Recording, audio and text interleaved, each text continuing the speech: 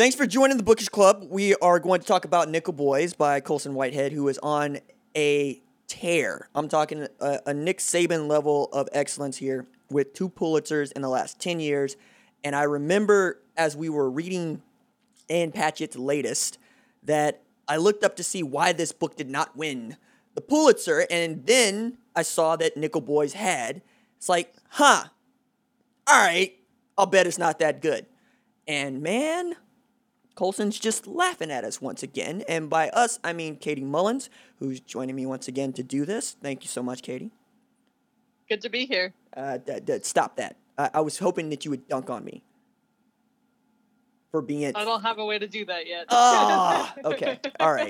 All right. So the bust down form of this is Colson read a piece or pieces by one of my friends, Ben Montgomery, who had done some extensive reporting on the Dozier School for Boys in Florida and the atrocities performed there, and then decided to write a novel about it. And usually when that kind of thing happens, I lower my expectations. But with this, it was so subtle to be quite nightmarish, is the feeling that I got. And I think you agree with me. Oh, yes. Okay. All right. So upon finishing the book, what was your first feeling? That's really hard to... It's actually... you called me at the moment that I finished the book, and it was very difficult to even put together my feelings because I was left really disarmed and really raw in a lot of ways that a book that is written with this kind of almost like this perfect stillness usually doesn't create. So it took me a little while to even begin to process how I felt, because honestly, I put it down and I was just like, I'm not sure how to move forward for a few minutes here. I needed to sit in the same stillness that this book created to process it. I think, there's, this is where I get really stuck, right? It's really hard to even conceive of, obviously there's the kind of gut visceral reactions of horror of what the book contains, and shock and disgust and all of the things that you would expect with a book that deals with the content that this deals with.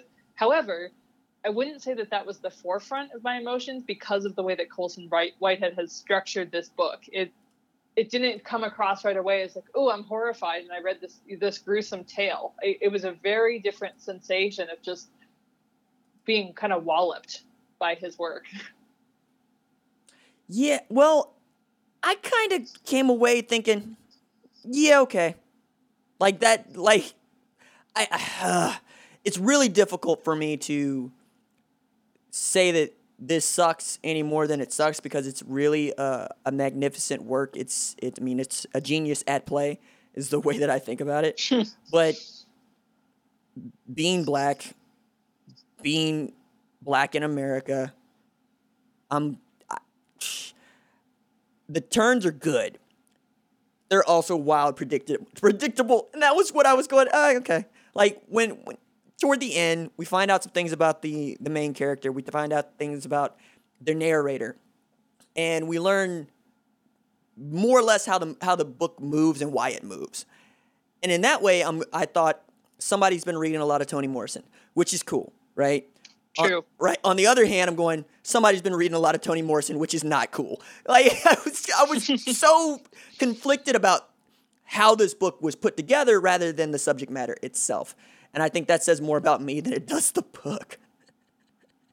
Interesting, because I had a very opposite reaction in that I've moved kind of the other way. Like, at first I was conflicted and I was really struggling to decide if I actually felt like this book achieved what it set out to. And it's only been kind of as I've been sitting with it, or I should say as it refuses to leave me, that I've been like, I keep revisiting moments or turns in this novel that even if I suspected that they might be coming, which one I did not, it still is haunting in a way. I mean, one of the things, so if I can transition slightly, one of the things that you and I talked about, and continue to explore with his writing is the tremendous restraint that he shows in the way that he portrays the horrors of this.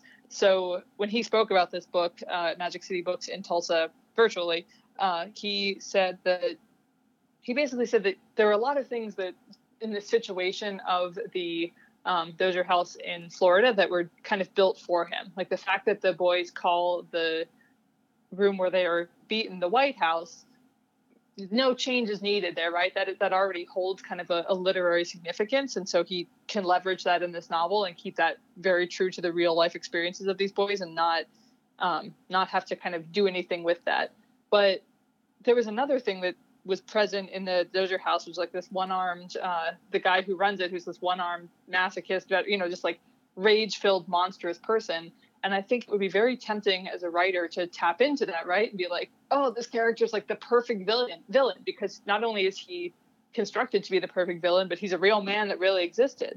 And, Colson Whitehead paused on that and said, well, actually, this is one of those moments that in fiction, this wouldn't like you can't do that. You can't make this person this larger than life, one-armed sadist and have that sit and have that land with the reader. And so he actually did a lot of pulling back of those kind of extremes to make it, not for the sake of making it palatable, but for the sake of making it in a lot of ways almost more haunting, because you read this and you realize that this is only a slice of what actually happened there. And that, to me, that is part of the reason this book has not let me go, is it's like, how much did I not see on these pages because he didn't show us, but you know it's there. It's an interesting observation to make that a writer shows restraint in this way, because, as you said, like, there's every want and reason to try to take that into the deep end and turn it into something else entirely, which is more caricature than, let's say, portrait, right? Now, what I thought was interesting is having this conversation about how folks are going to read it, because if you're already on team institutional racism sucks and team Black Lives Matter, you already read this with enough background to understand what he is not telling you, right? To try to dig at it. If you did not, you don't actually read this book as much of anything at all. And I thought that was interesting, as I was having a conversation with a newspaper publisher yesterday who's Black, and we were talking about the Tulsa Race Massacre, and we were talking about how folks are interpreting Greenwood as they come through and take a look and, whatnot. And he was saying if white folks walk out of there feeling guilty, that's not going to be okay. If Black folks walk out of there feeling angry, that's not going to be okay. The goal for him was to see Tulsa as something else entirely, which is to say, no, this place proves that white supremacy is a lie. And there's a very subtle positive tone to that, but it's only one that you get to based on how you were raised, who raised you, and what significant events in your life impact you. So for me, I would have leaned more into the grotesque parts of this story, because I feel that the person that I want to know these things is not gonna get there unless I show them who they are in this black mirror, right? And I show them what this was. It's different to say, hey, kids couldn't go to the same schools together or couldn't drink out of the same water fountain, than it is to say, we had to sign lynch law. We had to actually pass federal law that said you could not hang black men in extrajudicial hangings, right? We had to do that in such a way that the first time the Senate voted against it. And then the second time the Senate voted against it. And then by the third time, finally, we'll get them to shut up if we do this. And it's 1931. And yet, if we have that conversation without Emmett Till, if we have that conversation without Claude Neal, right? If we have that conversation without Roy Belton, I don't think that there's a group of people that are going to get it, in large part because, at least in Tulsa, we've shown that people will try to forget that it happened. And yet, what Colson is dependent upon is smart people reading his novel. Right. And I don't really have all the faith in the world that smart people are going to read it. And even the smart people that do, that they're going to have the necessary historical perspective and background to really understand what's at play here. It's interesting because I think I both agree and disagree, which is, I know, not really taking a stance on that at all. But I think that even if you are able to gloss over parts of this, even if you are someone that is reading this and you have no context and you don't know that these reform schools used to exist, not just in Florida, but many, many, many other places in the country, none of which we talk about in our history books, and you don't know that there is layers upon layers upon layers of history within this novel that require you to do some work, even if you know none of that. I think that there are some moments in this book that he constructs very, very carefully. I'm thinking specifically about like the guard Earl, right? That one kid is just like, we have to get him, and he never says why. And he could lean really heavily into that, right? He could be like, well, he did this to me, and you could put brutal facts on the page, and you would read it, and you'd be horrified. But the fact that he holds those things back, even if you read this book with the rosiest eyes, and you think that, it's like America has been the utopia that it might have been for you, for every other person in this country, there are things in this book that I think snag people. And I think that in itself is a really masterful feat, because there's nothing in here where I ever at any point in time was like, this is really so intense, like I need a break, or I need to close the book, or I just need to like it doesn't ever tip a point where you start to get like emotionally reactive in a very visceral sense. It always stays on this level of just like low-lying constant dread. And that it's interesting. I almost feel like it parallels skilled horror directors like Stanley Kubrick, right? Where it's like, it's not he goes for the blood and gore at the end, but his whole thing was like, no, it's just the anticipation. It's just those moments where you're waiting and you know the world's about to fall apart, but you don't know how or when it's coming at you. I feel like that was one of the things in a much less drastic sense, I suppose, that he does in this novel, which is you're always waiting, and it doesn't ever quite drop in the way that you think he'd want to, but that almost makes it more powerful than it would be without that. Colson Whitehead is the person that I gleaned the wisdom from in college. Save the good shit till the end. Mm-hmm. Right? Which feels very simple, and yet is sincerely still one of the hardest things to do when trying to craft and build a story, right? Because I believe that the scaffolding is more important than what the structure turns out to be. Does it hold up, right? Will it hold up upon revision? Will it hold up if somebody else looks at it? Like, it can't be a Frank Lloyd Wright house. Nothing really can, right? And I would contend that Kubrick, at the end, would go for blood and gore precisely because his producers were like, "What am I paying for? If we're not gonna do this, what am I paying for?" Right?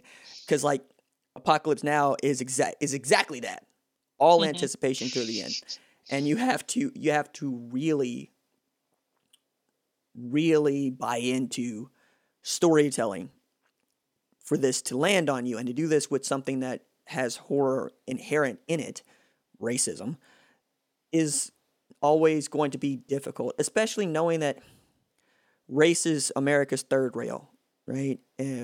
Nobody likes to talk about it except the people who like talking about it. And that's how this book reads to me, right? I can't actually give this book to many other people because A, I don't trust them to read it, or B, they'll read it and say, I don't get it. There'll be a hang up on, why wasn't there, in this pivotal scene, a better lawyer could have done whatever. And I've been like, okay, we can't talk anymore. Got it. Right. And I think that's my own anger in a lot of ways in how I interpret some of this stuff. But to your point of how the thing gets done being one of the most important achievements that it makes, I can't see a better way to tell the story. Right? Like that's what's so jaw-dropping to me is I look at the story, I reverse engineer it, I try to see what I know about the events, I haggle with him in my head about whether or not he should go over the top here or he should actually put in more of what actually occurred here? And I say, no, not in the way that he built this book. In the way that he built this book, you are very much in it by page 20, and you're in the thick of it by page 50, and then by that point, it ain't going to let you go. And that is a superpower. That I was going, all right, what did he do here? What the hell did he do here? So I would ask you to answer that question for me. What did he do to draw us in such a way that we read this book as quickly as we did? Because that's the thing I told you, and I told a friend, Ron. You're going to read it quickly. Not because it's short, but because you're going to read it quickly. Mm-hmm. So what do you think he did? So it's hard because I similarly, right? Like as a writer, I read books and I devour them because I enjoy them. And then I have to go back and look at the mechanics of it because, I finished this book and it was first like, oh my goodness. And then I just sit a little while and then it was like, okay, how on the God's green earth did he manage?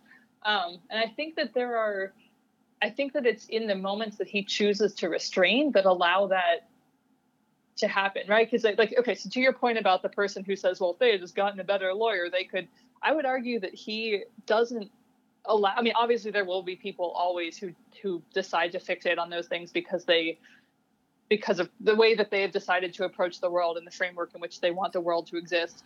But there are things that he does to circumvent those people step by step by step. So, for example, when it comes to the first time that our main character is beaten after an incident that is absolutely not his fault, and he, it's like, so not only are we faced with this injustice that all these boys are treated the same, and that there's no way that he could have possibly escaped this because the fault is not even a concept. He could have done everything perfectly and still ended up in this situation. So it's like, already you can't be like, oh, if he had just, because he couldn't just, because it doesn't matter. And he juxtaposes Elwood's innocence against these kids who have been bullying other kids. And it's like, listen, it's awful no matter what their crime is. But then on top of that, when we get into that actual scene, which is in itself really horrifying, the way that the room is described and the way that the systematic way that these boys are tortured is described is horrendous.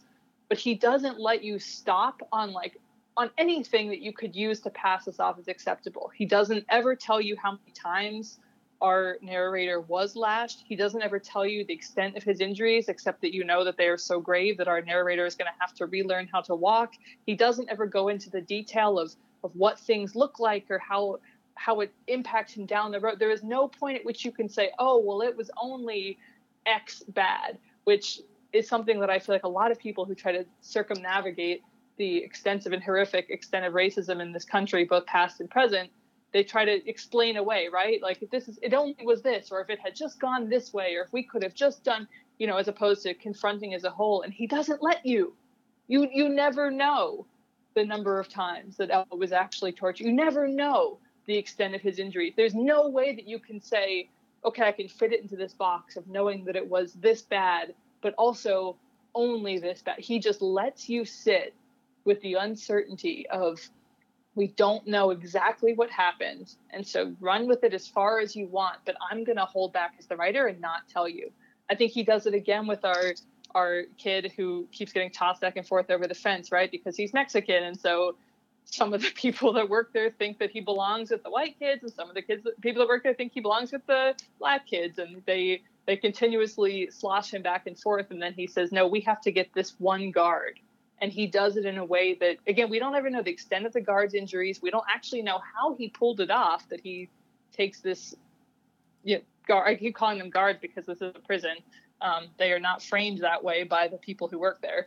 But we never know exactly what he did or what happened to him or how he did it. And so there is no way for the denier to read this book and say, well, that would be acceptable if, or I can pass this off because, he just leaves it to your imagination.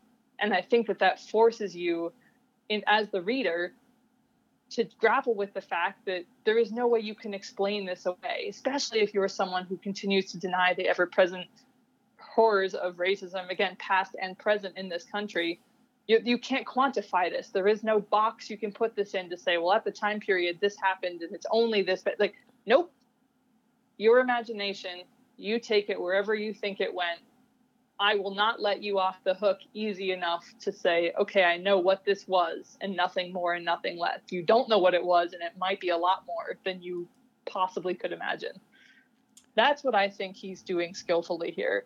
I think it's more complicated than that. I think that the timeline in which he structures this book, especially with the flashing forward and then going back and reframing that for us in terms of who it is that's actually telling our story, I think all of that plays in as well. But at the end of the day, I think it's those little moments of refusing to tell us the extent of what's happening that really forces the reader to in no way contain this into a box of, okay, I know what that is.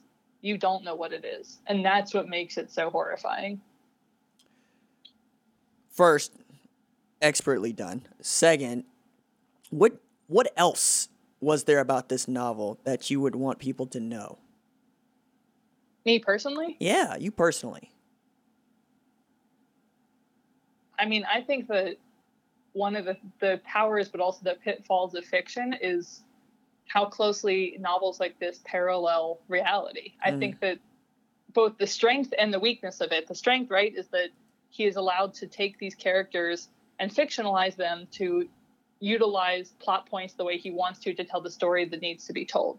And if he were trying to stay too close to the truth or trying to delve too far into a nonfiction individual story, I think that there are elements of that could be lost because you can't manipulate the truth in nonfiction quite the same way as you can in fiction.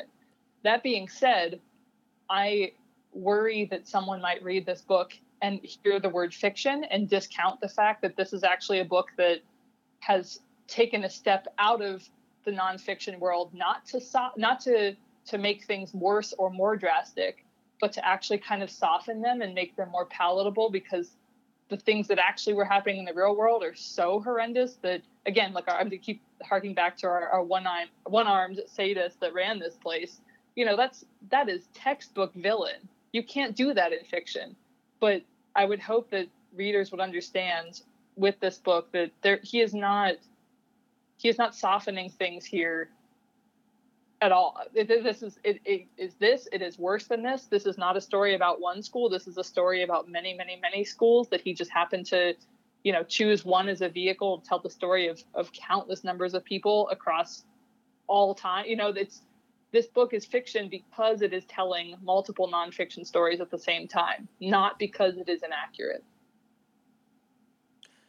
You remind me of John Hersey's essay on this subject called The Legend on the License, and I have it in front of me because I've been really asking myself this question about nonfiction versus fiction and trying to find a way to write nonfiction the way that fiction reads. And sometimes that's a noble pursuit, sometimes it's not, sometimes it doesn't work for the story that you're trying to tell, but it is worth investigating, for which Tom Wolfe would say, I don't want to write fiction because the truth is, one, much stranger, and two, is much cooler because it's unpredictable and it happened. That's the only way you're going to be able to convince somebody that this is worthwhile. Whereas Hersey, who I need to add is probably one of the greatest journalists that we all know about, right? Narrative nonfiction comes out of him and his really great piece called Hiroshima, the only time that the New Yorker killed the magazine to publish a story, a single story. And he would say, and I'm quoting here, in fiction that is fiction, no holds need be barred. Novelists may introduce or disguise real people and real events as they choose. Tolstoy disguised all but the generals. Dreiser's An American Tragedy was suggested by an actual crime, but he did not feel the need to call his creation a, quote, true life novel, unquote, right? And he goes on to give all these examples with this. Taint then? Well, alas, yes. Some questions remain, enough to add up. That, I thought, was most interesting to point out because, Wolfe is accused of aping fiction to make journalism, to which I'm going, yo, man, whatever device you got to use to tell the story, one, and two, it's more entertaining. Like, the reason that we use fiction devices is because we like plot, we like cliffhangers, we like characters, we like dialogue. Nonfiction doesn't always lend itself to that. You have to work at it, right? You have to be very, very clear about what you're doing. And with Colson's novel, not unlike the Underground Railroad, you can achieve that in the inverse. And that's why I thought this was what makes him so cool and so good. He's just understated by nature. Like, I read Colossus of New York here not too long ago, because as I'm still trying to figure out what I'm doing. And it reads very much the same way as Nickel Boys, right? But it's really him just talking about the place that he grew up. And there's just little turns of phrase here, but all these turns of phrase lead you to a deeper meaning. And by deeper meaning, I mean, if you know, you know. And if you don't, you probably just keep going, right? He would say, like, the idea of an alarm clock being God. Why? Because you can pray to it every day. Snooze button brings you some level of joy, you know. I mean, it was, yeah, right? And he's able to unravel these ideas in a way that makes complete sense to you and I. And knowing that he's able to do that in fiction is wild, because I feel like if I tried to write fiction that way, or anybody I know tried to write fiction that way, we'd look at it and be like, there's not a whole lot here, in which case we have conversations about commercial fiction versus literary fiction and so forth, so on. But like to read Lauren Groff is not to read Colson Whitehead, right? And that is interesting, because I feel like Groff would come at this with a little bit more flame, because that's just kind of who she is, right? Yes. and how would we treat that, right? How would we treat such an understated novel? Because if Colson was not a dude, would we call him women's fiction? Interesting. Like, That's seriously. a really good question. I mean, because, like, he's allowed this license, I think, precisely because he has a penis. Like, I genuinely believe that. We would expect something else a little bit more virile from him, or from a woman, I should say, right? Because conceit here of late, I think it's prescient. None of the conversations about Kamala Harris are good conversations to have. None of the ones that we're having right now, you know? Yep. And yet, I'm waiting on a woman being elected president or vice president, not because she's most like a man, but because she is most like herself. And what that means to be acknowledged by men, right? Because American culture is paternalistic in almost every way, even as we try to fight it. So leading back to this novel, though, like, that was a question I had. It was like, why aren't you coming at this a little bit tougher and harder? Because even if you're from north of the Mason-Dixon line, you're a black man. You get it. You know. Why are you taking it easy on these white folks? To which his answer would probably be something along the lines of what he told Ben Montgomery, which is, if they know, they know. Like, that was it. If they know, they know. Mm-hmm. It's not necessarily on me to tell them what they don't know, but perhaps to give them a lens to see it through, in which they could see it every day. Because that's what that novel is to me. I see this every day. That's fairly... Oh, go ahead. No, please, go ahead. That's fairly, a la Toni Morrison as well. She said, I don't write for white people, I write for black people. And if white people pick up my books, I'm not doing the work for them. You just read it and you take of it what you will, and that's it. That's the whole thing.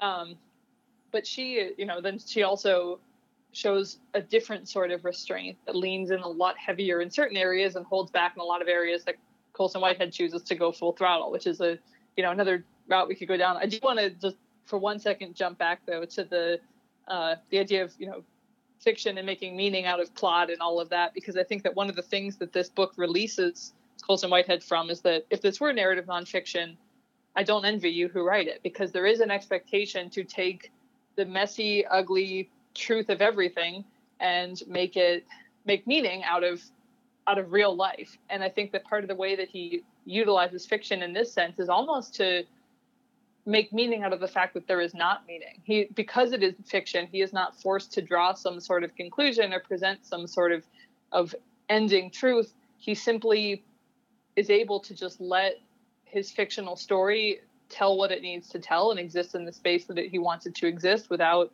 the pressure of this is all true, and so what did it mean?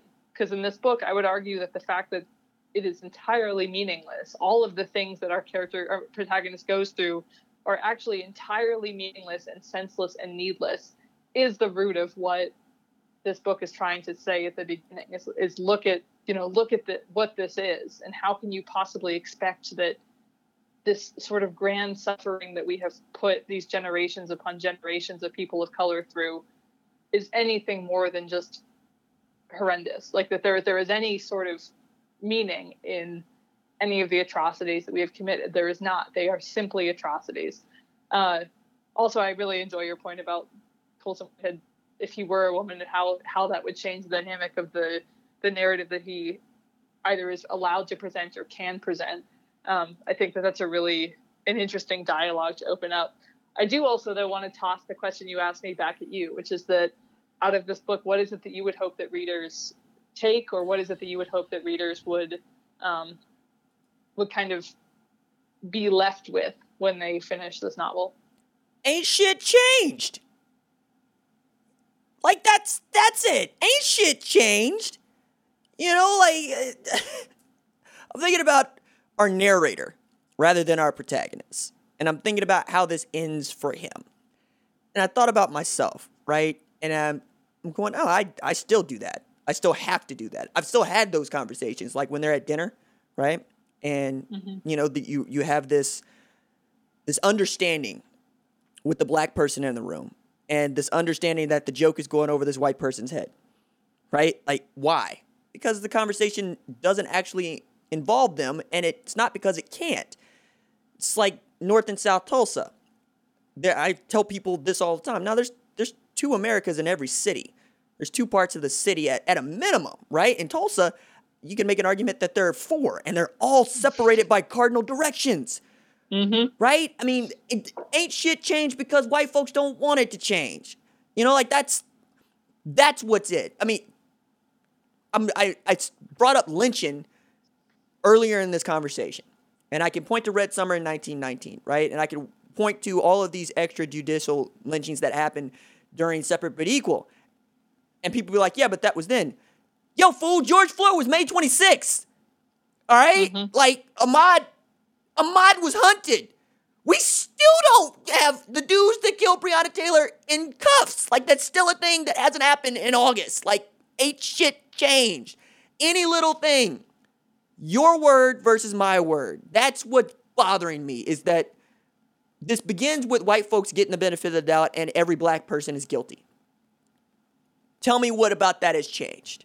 You know, like that's the part of this that I get very upset about in the way that we read these things, because, oh yeah, that happened before I was born. I wasn't a part of that. Is the same person that says, well, I didn't have slaves. Now you sound like you would have liked to have them. What do I do with that? If that's your retort, oh, so you feel like you missed out on the boat on that one, huh? Okay, cool. Let me kneecap you verbally. You know, it's like my family fought for the Confederacy. Food, the same family that would have had me in shackles and chains. Okay, cool. We're done here. And I get real easy. It's real easy to get me to go angry, right? And yet, in me being angry, I am an angry black man. You know, just like we have angry black women. And this conversation, even in popular culture, like Viola Davis bought the plantation she was born on for her birthday. Shout out her, right? I'm thinking landowner, hello, yay. That's my homer. That's my homie right over there. She bought land, which is what, you know, the Freedmen Bureau was supposed to make sure that we all had, and that white folks quite literally denied and put in law. And what does that conversation turn into? She just bitter. Wait a second. Can you afford to buy a plantation? Can we start with that? If you could afford to buy this big swath of land, would you have bought it? Because I would have bought it. I don't give a damn who owned it. I own it now, right? You know, it's like, why does that happen? And yet, to look at Viola Davis is to see one of the most accomplished human beings on the face of the earth. And yet, to look at your average white dude walking in to get a loan, like, let me put sports in this for just a second.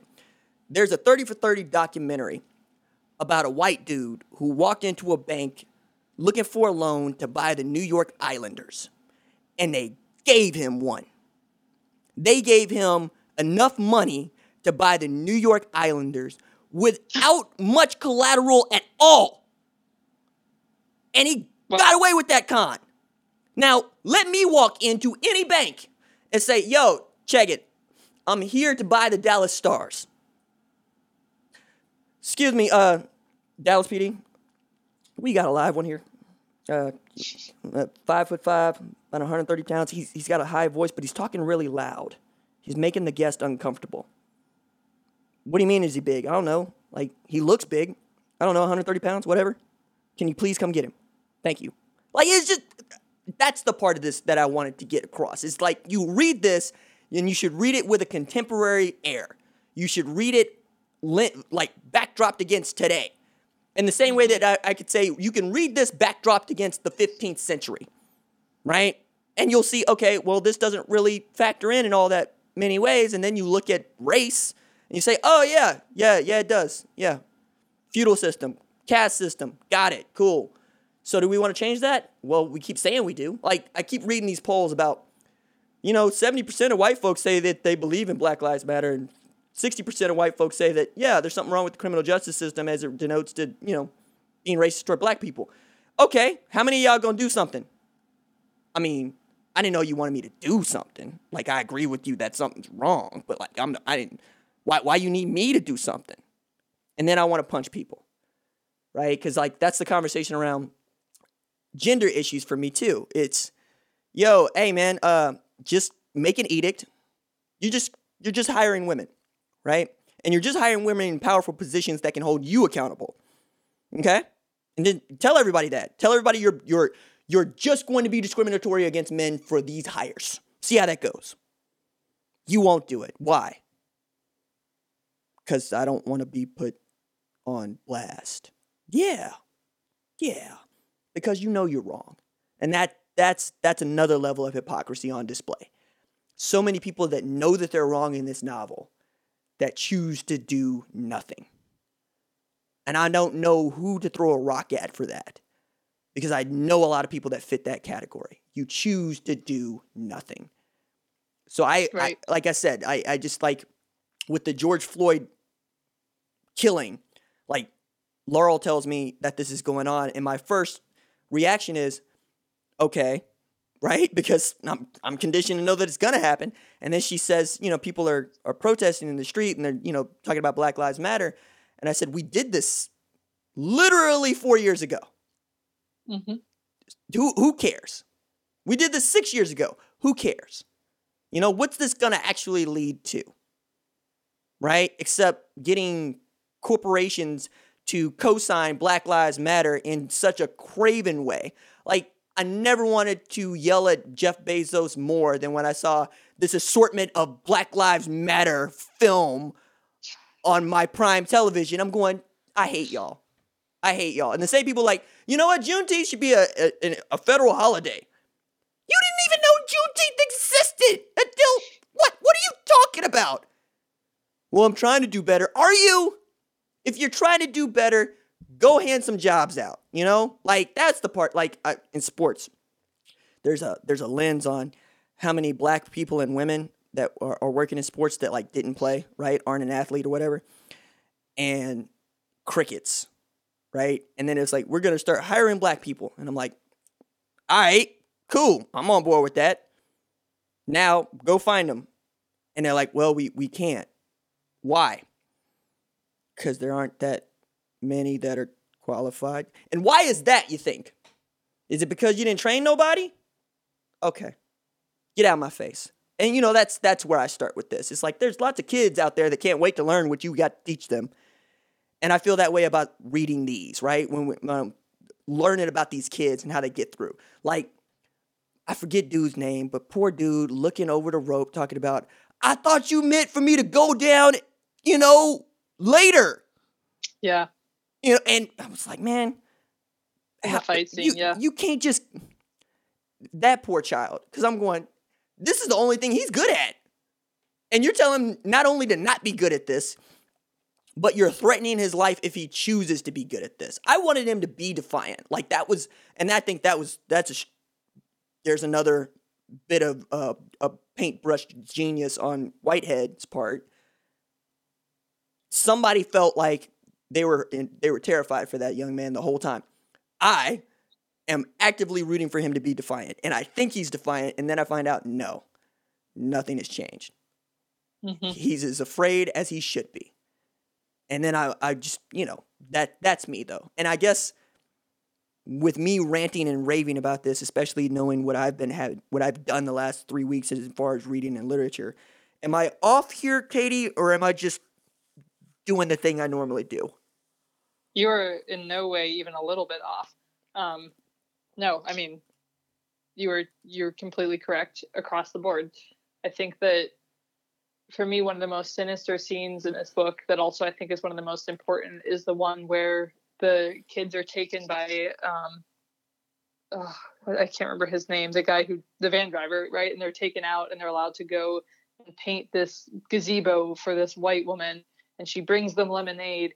And it's like, that to me was kind of the culmination of the horror of this book, was like, here we are, we're looking at this woman who is doing these boys what on the surface looks like this sweet thing, right? You're working on this thing, I'm going to bring you lemonade. And you bring all of the gravity of all of the weight of all of the symbolism, everything that moment means in the context of America into it. And it is the ugliest scene in this entire book. And I think that is a moment that our author does a fantastic job of once again, really bringing it home. It's like, we see a lot of portrayals in our literature and in our movies and in our film of these people who are just outlandishly racist. And so it's easy for white people to look at these caricatures of racist people and say, well, I am not like that, and therefore I am not a participant, or I am not part of this, or or as you said, right, I wasn't alive at the time, and I never personally, like, and all of those dismissals.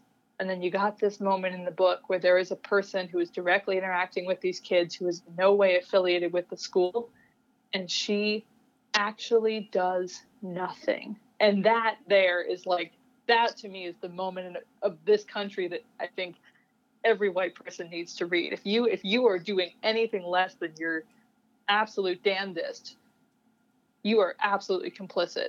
And you are still complicit even if you are doing your damnedest. It's just, we're like, it's like, try anyway. I think that for me was the moment when I read that I was like, I need every white person I know to read this scene, because this is what racism looks like on a lot of levels that people don't want to talk about. We'll talk about the horrors of, obviously every horrible incident of the recent past that you've brought up is completely accurate and valid. And you have all these 60% of white people saying that they support Black Lives Matter, or 70% saying they support Black Lives Matter, but then they deflect with this, that I didn't, and I wasn't, and I was not alive, and it wasn't me. And like, no. Everybody needs to understand that is not how this looks. You do not have to be the racist cop firing the gun to be part of this system. You do not have to be the caricature, one-armed, masochistic, I'm going to harm these kids. Like, it also looks like you being the white lady with the lemonade while these Black children are painting your gazebo, bringing out cold drinks to them. That is what it is. That in itself, that's it.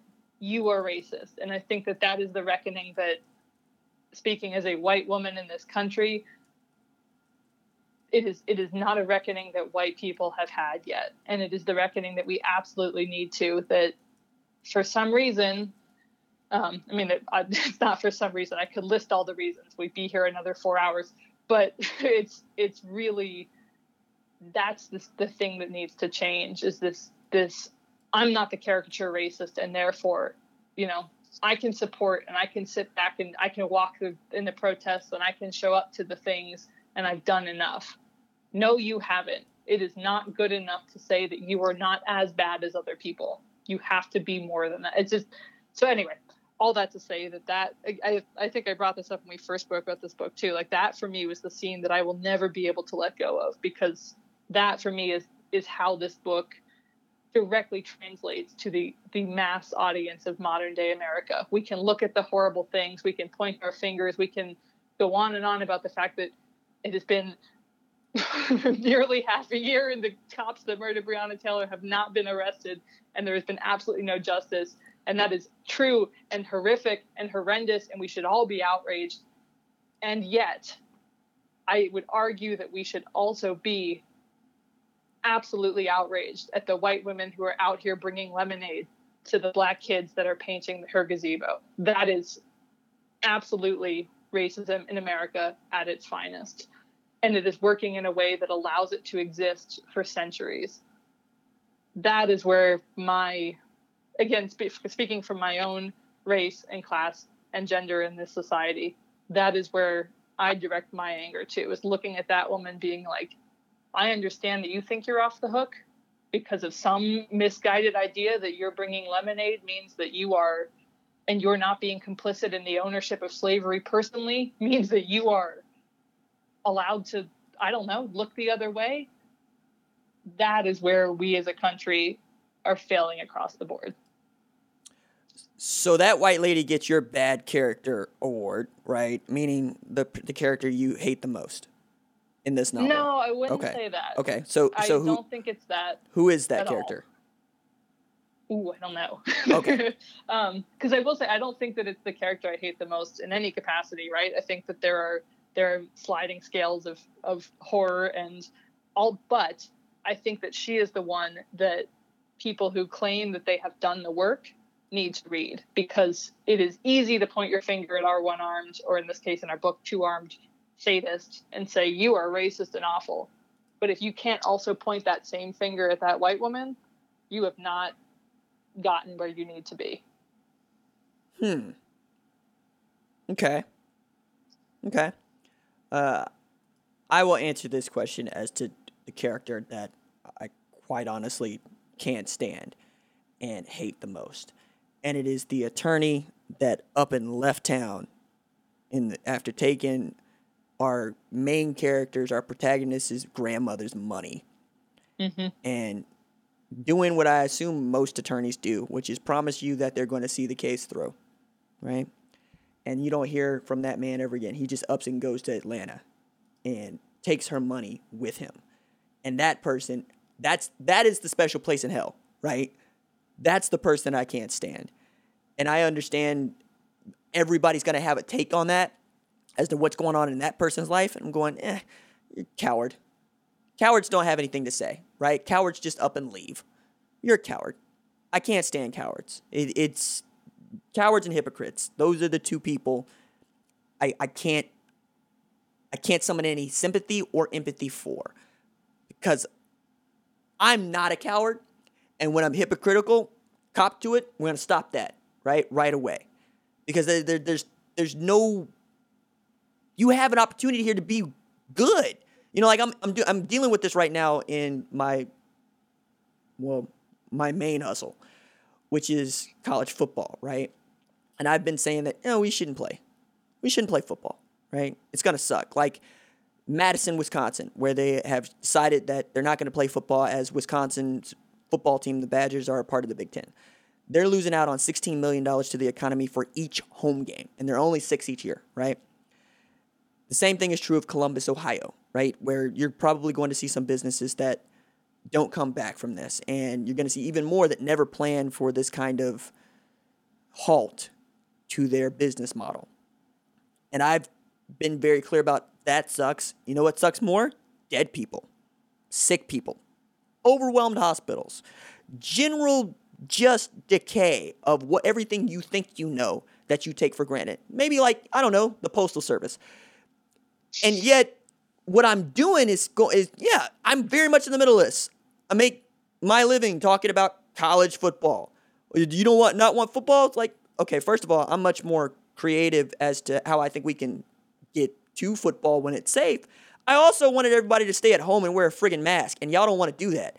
So since y'all can't have nice things, you don't get to have nice things. Like I've said, the argument for sports is that sports is a reward for a functioning society. Guess what we don't have? And that's racism, right? Because like every time we point out what racism is, and this is true in college football, where 17 out of 18 governors that have decided we're not allowing you to play fall sports are Democratic, and 25 of the 32 that have decided to play fall sports are Republican. Half those people are in election years, right? To say, yo, if you make a decision that puts the humanity of folks before making money on them, guess what you end up doing? Making money. And if that's what drives you, I don't know why you would not have a more humanitarian outlook on your business. Because even like with the green energy stuff, right? People are going, we're investing more in clean. Yeah, because that's making money. Like, there's a group of people that are willing to pay more of their money if they know that it's going to go toward good and humanitarian issues. Like, I don't know, climate change. You know, it's just, I don't understand this idea of wrapping your arms around this little bit that you have when all you have to do is give just a little bit of it away so you can quintuple what you have. If that's what drives you, you know, and I don't choose to believe that everybody is driven by money, but I also don't believe that people by and large have good intentions because they keep proving me wrong on that front, right? Or proving me right on that front, I should say. So, and that's also, I mean, if that's the framework that we're working in, then you would assume that logic would follow through, right? Like if you have demonstrated to me you're motivated by money. So how about we build a structure in which you can make more by giving up a little bit? Like that, it should follow. You would think it would. Man, I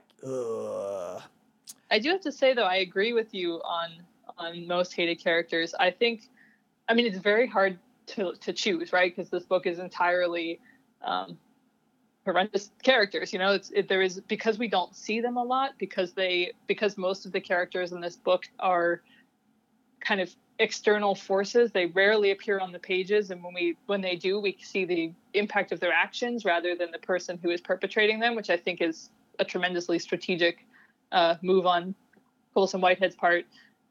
The lawyer falls into that. We never see him on the pages. We have to trust and hold on to this hope that he is working behind the scenes as he claims to, and then we are inevitably faced with the realization that in fact he is not at all, which is both extremely predictable and extremely horrific all at the same. You know, it doesn't. The predictability of it does not release it from the horror that it is intended to evoke. But he is a really loathsome character. I don't think that there is anything that you could say or do that would justify the actions that he takes. They are predictably awful, and they are. I mean, that is it. You know, that's kind of the end of it. He's one of the few characters on this page that most of these characters we trust that their intentions are exactly what they are, which is horrific. He is not one that we are expected to trust that his intentions are terrible. And even though you can anticipate that they are, that does not then soften it when we find out that in fact he has fallen to exactly what we expected of him. I think that makes him exceptionally loathsome in terms of the magnitude of the damage that he does. Yeah, man. Is there another part of this novel that you want to talk about? So yes and no. Okay. Yes, in the sense that I do want to talk about the twist that is turned at the very end of this book. Okay. It just depends on how deep into spoilers we are planning on going. So spoilers. Now go ahead. Cool. Okay. Pause if you don't want to hear them. Mm-hmm. But so at the end of this novel, about halfway through, we are put into a flash forward, and so we see our protagonist Elwood talking, or basically like giving us a sense of where he has gone after his time at the Nickel School, and so we see him up north of the Mason-Dixon line, creating a successful moving company, which he actually has named after a ranking that was present in his school. And we assume up until almost the end of this book that it is in fact Elwood. And so there's kind of this lingering nausea that creates of where is Turner? You know, what happened to Turner? And you know, obviously what is going to happen to him, but you don't know how, and you don't know the mechanism by which it will happen. And so that creates that kind of, again, nauseating suspense that this book does so beautifully. However, I both saw this coming and not saw this coming, because I had a feeling that there was going to be something where it turned out that Elwood actually did not make it out of this school.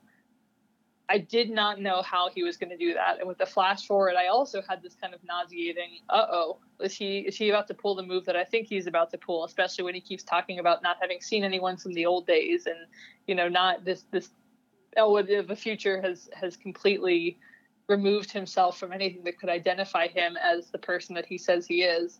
And sure enough, on the last couple pages, Colson delivers that actually it is Turner who has adapted his dead friend's name. What did you, I mean, I want to ask a more specific question than this, but I don't have it. What did you make of that when you read that moment?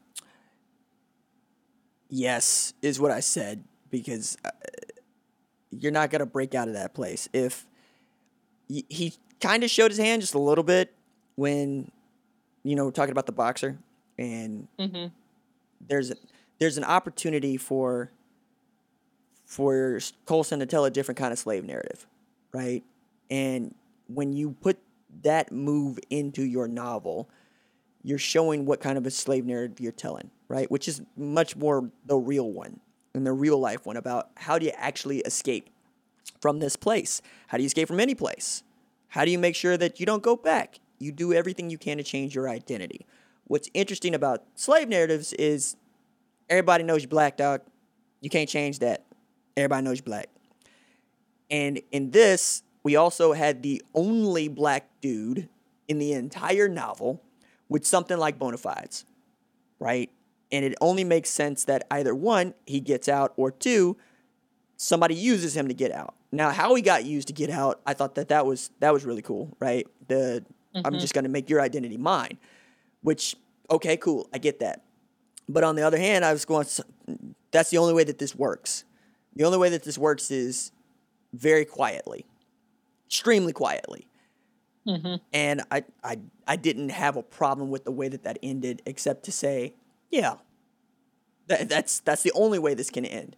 Because you're also made to understand those kids aren't really getting out of anywhere, right? Because they'll go be somebody else's ward, and everybody expects them to end right back up where they are. Either one, because they're actually, breaking a law, or two, because, what happened to Elwood happens to everybody. That's what I thought. Yeah, I agree with you. I think that's part of the mastery of this book. When he spoke about this, he said that he had this kind of plotted and charted from the beginning, because he had to, because you can't accidentally write your way into this. He had to construct that from the very moment that he introduced us to Elwood. Elwood cannot get out, and nobody can get out unless they are somehow able to quietly slip into somebody else. I just think that to me, it was again one of those, we've talked about this in this podcast before, those inevitable but still surprising, like it had to go here, and yet you hope the whole way through that it won't. I mean, even up until the very last page, I found myself hoping that I was wrong, or that he had actually misled me in a different way, because it is so inevitable, because, as you've said, so many times, this is not a book of the past, this is a book of the present. If you have your eyes open in today's world, you have to understand that this is a book of the present, and that this is exactly how the world is structured and how it works, and that this is the only way. And yet still, the whole way through, I found myself, hesitating and stumbling, and just kind of like, well, maybe I'm wrong, and maybe it's not going to turn this way, even though he tips his hand, as you said, with Griff in the fight scene. Yeah, I just thought it's a masterful piece of writing. It's a masterful move to make as a writer and as a novelist, and it is again one of those things that I cannot let go, or rather, I should say, it will not let go of me. I continuously find myself thinking about that moment when we find out who it actually is, and how, yes, I saw it coming. No, I didn't see it coming. I did see it coming, but I didn't want to see it coming. Or maybe I didn't see it coming, but I want, it's like this, I can play it so many ways with my own interpretation of this novel. And at the end of it, at the core of it, is just that this is another inevitable novel that has been set in motion by the country that we built upon slavery, 300 years ago. We have, in a similar way this novel arrives at its inevitable end, we have arrived at inevitability in our country based on what we constructed from the beginning. So I see that as kind of almost a parallel to the state of the world today. It's like this novel constructs in microcosm what we are all experiencing in 2020 after the things that have been set in motion for years, decades, centuries, etc. And that's been my read on most things, which is to say, most people aren't going to surprise you. I mean, you can root for it, but they're not gonna, and that is also inherent in Colson's work, right? Mm-hmm. Bet on white people to let you down, okay, and bet on the only good black stories being one of something like submission, right, and two, having a nefarious underbelly. And for once, it's almost like rooting for the Jewish guy that turned himself Nazi to get out and then did whatever he had to do to become famous Jewish guy, right? Whatever story that is. And that's this identity crisis that needs to go on, that does go on among these men and goes on, within black communities every day, is also at issue, right? I mean, there's everywhere I look, there's only so much to be said about can you be authentically black? Can you be who you are? No, not without calling attention to things like this. And every time you do, somebody tells you that I don't want to hear that. Well, it is, right? It's like, well, we've moved past that. Have we? I don't think that we have. They signed the civil rights legislation. Well, they signed the Voting Rights Act the year after, and then they gutted it in 2013. I mean, shit's the same, man. Like, and if you are comfortable moving forward with the idea that white folks are going to let you down, it feels like you're setting yourself up better for how to navigate the world, quite honestly. Like that's how I feel. And every time that I have done that, I've been okay. When folks like you enter my life, usually it's, hey, here's this ring of fire. Jump through this one and the next one and the next one and the next one. Okay, now we might be able to talk. But most people don't get past the first ring of fire. And I'm right to leave it there because they will show you who they are. Right? And I found that to be true throughout this novel. And I'm rooting for Turner, but I'm rooting for Turner because he doesn't have a choice. Right. And he should have had every choice. Every single choice should have been given to that kid because he's the smartest person in the entire novel, right? And yet we're all, Elwood is who white folks want black people to be. Turner is who they are. That's how I read that. And I thought that the pairing of them was interesting, right? Because Elwood's going, no, I'm going to college. Like, that's what's going to happen. And then Turner's like, Negro, you is not going to know what. I can't help this man. I can't help this man because he won't see. And what did that lead to? His demise. What did it lead Turner to? Creating his own business in America. Like that's the conceit there. That's what you're going to have to be. You're going to have to become the worst and most cunning and most cynical version of yourself to succeed. And I hate that.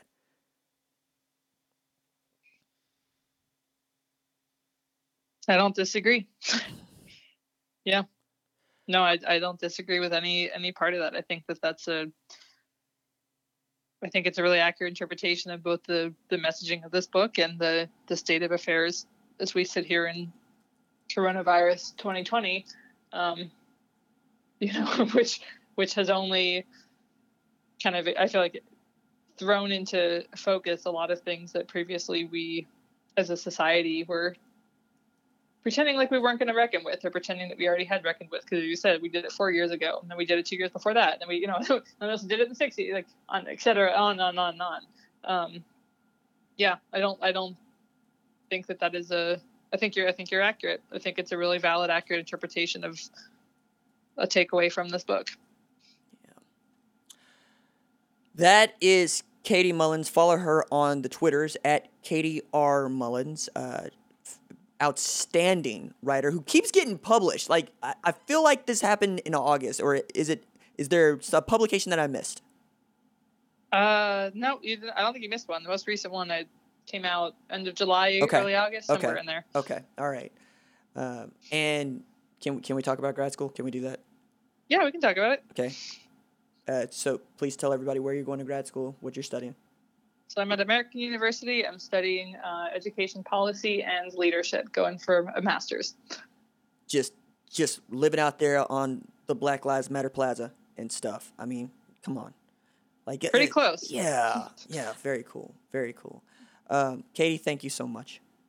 Thank you so much. It's really good to